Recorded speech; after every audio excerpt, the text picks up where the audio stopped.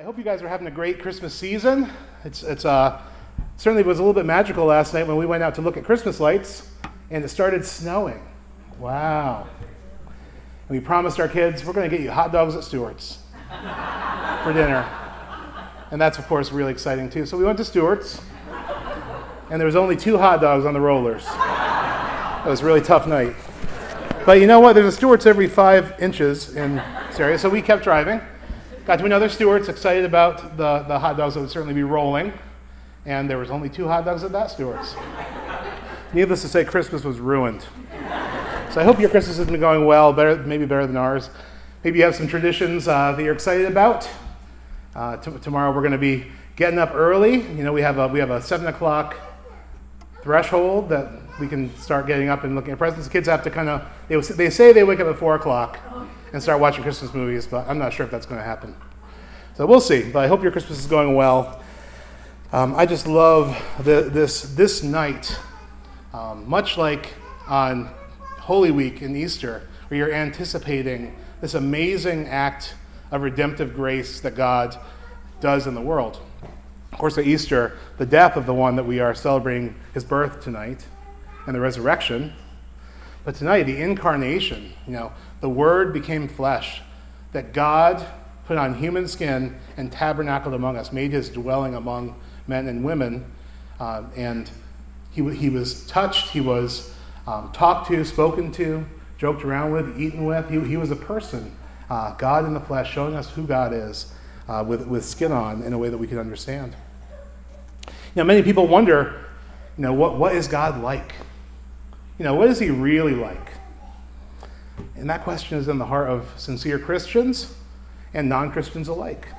We've all heard bits and pieces about God, some more than others. Many people have read parts of the Bible, but we still have this inner longing to know just who is this God? How might he receive us if we were to be in his presence all of a sudden? What is God like? If I were to seek after God, how would he receive me? What would the reception be like?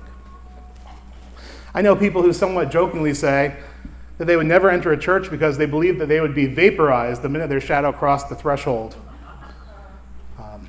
The deep, deep question at the center is, what is God like? And if I were to seek God, how would he receive me? If I were to stand in the presence of Almighty God, holy in pure light, how would he respond? The events surrounding Jesus' birth give us the answer.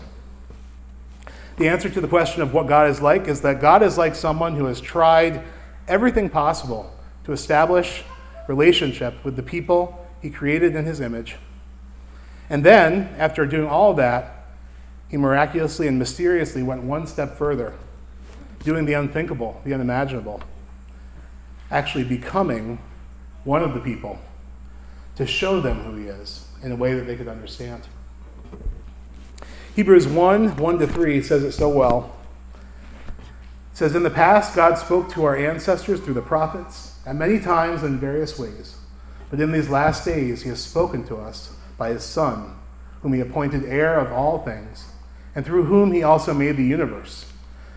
The Son, Jesus, is the radiance of God's glory, the exact representation of his being, sustaining all things by his powerful word.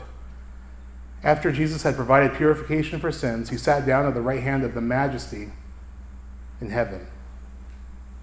Now this Hebrews passage says that God has always been working to communicate with people, to establish a relationship with them throughout history. In the past, before Christ was born, he spoke to our ancestors of old. People like Abraham, Isaac, and Jacob. Maybe some of those names ring a bell. He spoke through prophets. He spoke to lots of very, very dysfunctional people that were sort of falling apart and, stumbling along. He reached out to those people. And God spoke through prophets. Some of those we talked about tonight. People who were given a glimpse of what God was like and what God was saying to his people, and then communicating that to the people. Those are the ways God spoke in the past. But since the events of Christmas, something changed. And it changed permanently. In these days in which we are living, since the time of Christ, God is now speaking a word to us through his Son, Jesus. In fact, Jesus is called the living Word of God. And not only is Jesus God's final word to humanity, he's also God himself in the flesh. As we read in Hebrews, the image of the invisible God, the exact representation of who God is.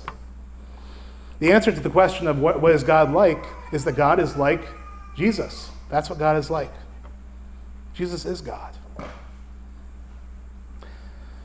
The answer to the question of how would God receive me if I were to come to him, if I were to seek after him, is that he would receive you exactly the same way Jesus received the people who surrounded him and sought to establish relationship with him during his earthly ministry. And I'll give you a hint about Jesus. No one was vaporized being in the presence of Jesus.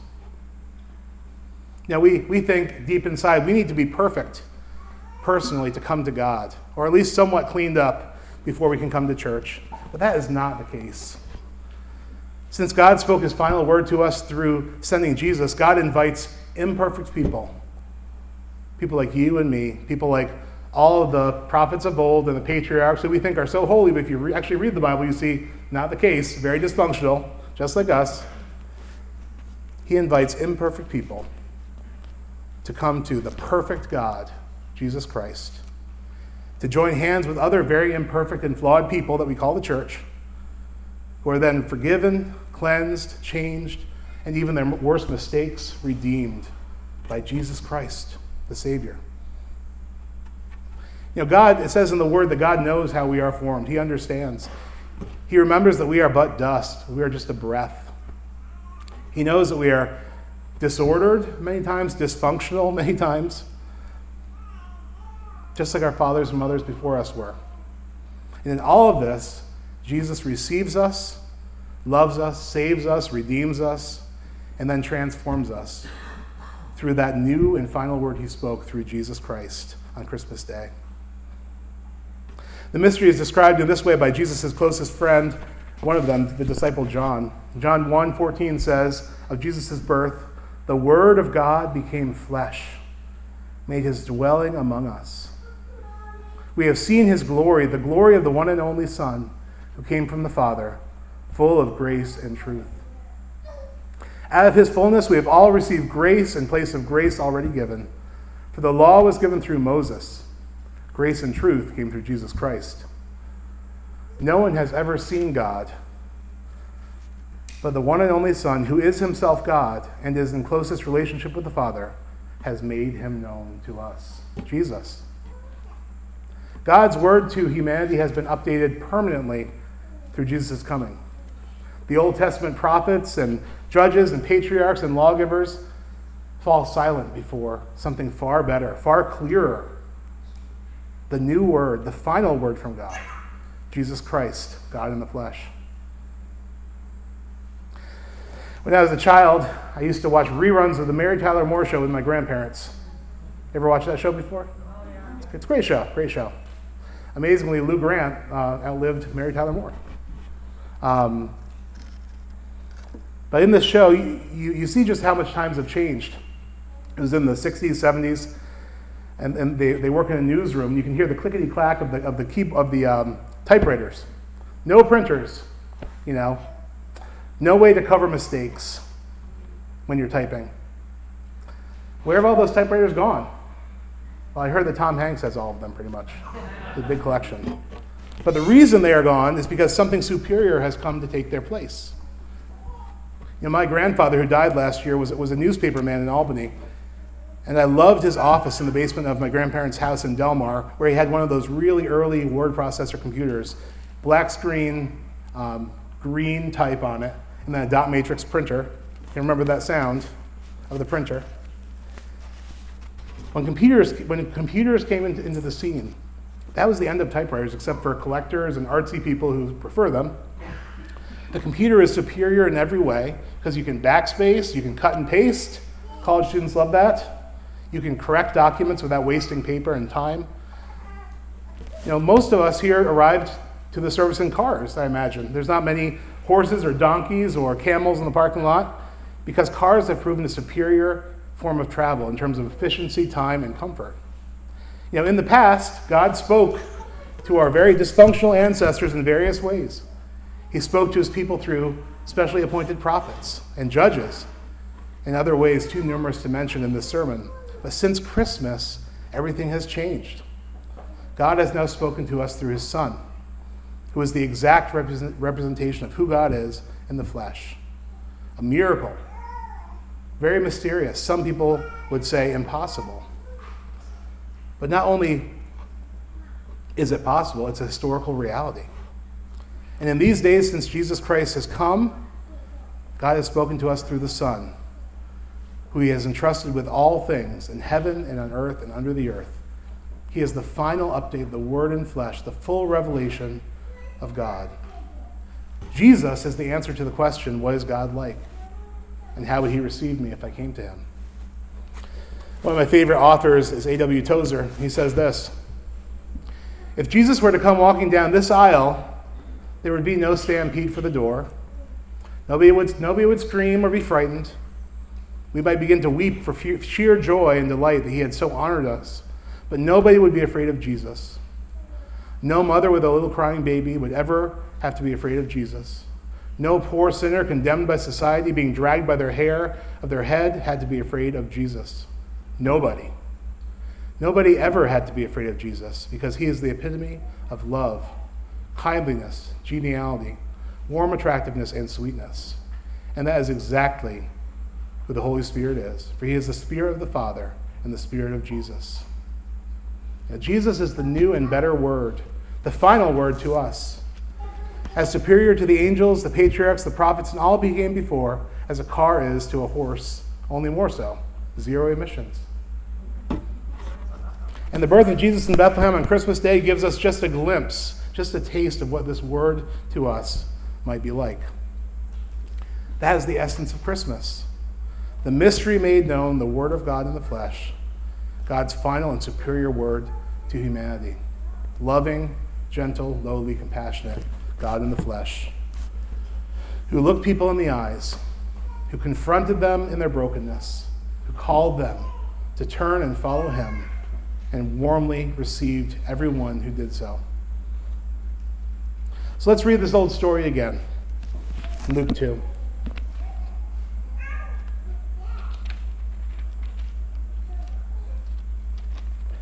In those days, a decree went out from Caesar Augustus that all the world should be registered. This was the first registration when Quirinius was governor of Syria. And all went to be registered, each to his own town. And Joseph also went up from Galilee, from the town of Nazareth to Judea, to the city of David, which is called Bethlehem, because he was of the house and lineage of David, to be registered with Mary, his betrothed, who was with child. And while they were there, the time came for her to give birth. And she gave birth to her firstborn son, and wrapped him in swaddling cloths, and laid him in a manger, because there was no place for them in the inn. And in the same region there were shepherds out in the field, keeping watch over their flock by night. And an angel of the Lord appeared to them, and the glory of the Lord shone around them, and they were filled with great fear. And the angel said to them, "Fear not, for behold, I bring you good news of great joy that will be for all the people. For unto you is born this day in the city of David a Savior, who is Christ the Lord. And this will be the sign for you. You will find a baby wrapped in swaddling cloth and lying in a manger." And suddenly there was with the angel a multitude of the heavenly host, praising God, saying, "Glory to God in the highest, and on earth peace among those with whom he is pleased." When the angels went away from them into heaven, the shepherds said to one another, "Let us go over to Bethlehem and see this thing that has happened, which the Lord has made known to us." And they went with haste and found Mary and Joseph and the baby lying in a manger. And when they saw it, they made known the saying that they had been told to them concerning the child. And all who heard it wondered at what the shepherds told them. But Mary treasured all these things, pondering them in her heart. And the shepherds returned, glorifying and praising God for all they had heard and seen, as it had been told to them. As we begin to close our time together, with tonight's final song, we're going to light these candles, symbolizing God's final word to us, Jesus, the light of the world coming into the world. the light that shines on all who will open themselves up to him. So at the last song, as the worship team comes forward, I'm going to light my candle. I'm going to pass the flame around the sanctuary. And I encourage you, as we do this very simple ritual, this very simple, beautiful symbol, to think of this as a prayer. And as we sing, breathe in and breathe out. Receive anew the final word of God for you, Jesus Christ, an invitation full of grace and truth, going all the way to the cross to establish a relationship with you. It's a word of mercy and salvation, not judgment and condemnation, because Jesus' mission was not to condemn the world, but to save the world. And Jesus came for all of us dysfunctional sinners who are messed up, imperfect. He reaches out to us with his beautiful, perfect hand and offers a cleansing from our sin and a relationship and a fullness of life, an abundant life that we've never known before. Come to Jesus like those shepherds. Shepherds were reviled in their day. They were considered unclean. They were not invited to parties, unacceptable in polite society, thought to be sinners, humble people. Hold this thought in your mind as we sing. God came to shepherds first. God came to the poor and the rejected first. God came to the outsiders, to the sinners, to the misfits first. God came to the humble womb of an unmarried though godly teenager and her fiancé. Her head spinning with rumors, with people judging her over this pregnancy, gossiping about her. God came into a crowded town with no rooms, much like next year's track season in Saratoga. He was born somewhat anonymously in a stable for animals carved out of the side of a hill. He was placed in a manger, which is the equivalent of a feeding trough, surrounded by animals, all the things that come out of animals, wrapped in simple swaddling cloth, the sign for the shepherds, the bandage material they carried with them to bind up the wounds of their sheep. That was a symbol for them. He came for you. God came in humility. He came for the humble to see. So receive him anew today, or maybe for the first time. And keep on seeking him as he pursues your soul in the new year. The third verse of O Little Town of Bethlehem, we're going to be singing it now. It says, how silently, the wondrous gift is given. So God imparts to human hearts the blessing of his heaven. No ear may hear his coming, but in this world of sin, where meek souls will receive him still, the dear Christ enters in. Silent night, holy night, all is calm, all is bright, round young virgin, mother and child, holy infant, so tender and mild, sleep in heavenly peace, sleep in heavenly peace. Silent night, holy night, shepherds wait at the side, glory stream from heaven afar, heavenly hosts sing hallelujah. Christ the Savior is born.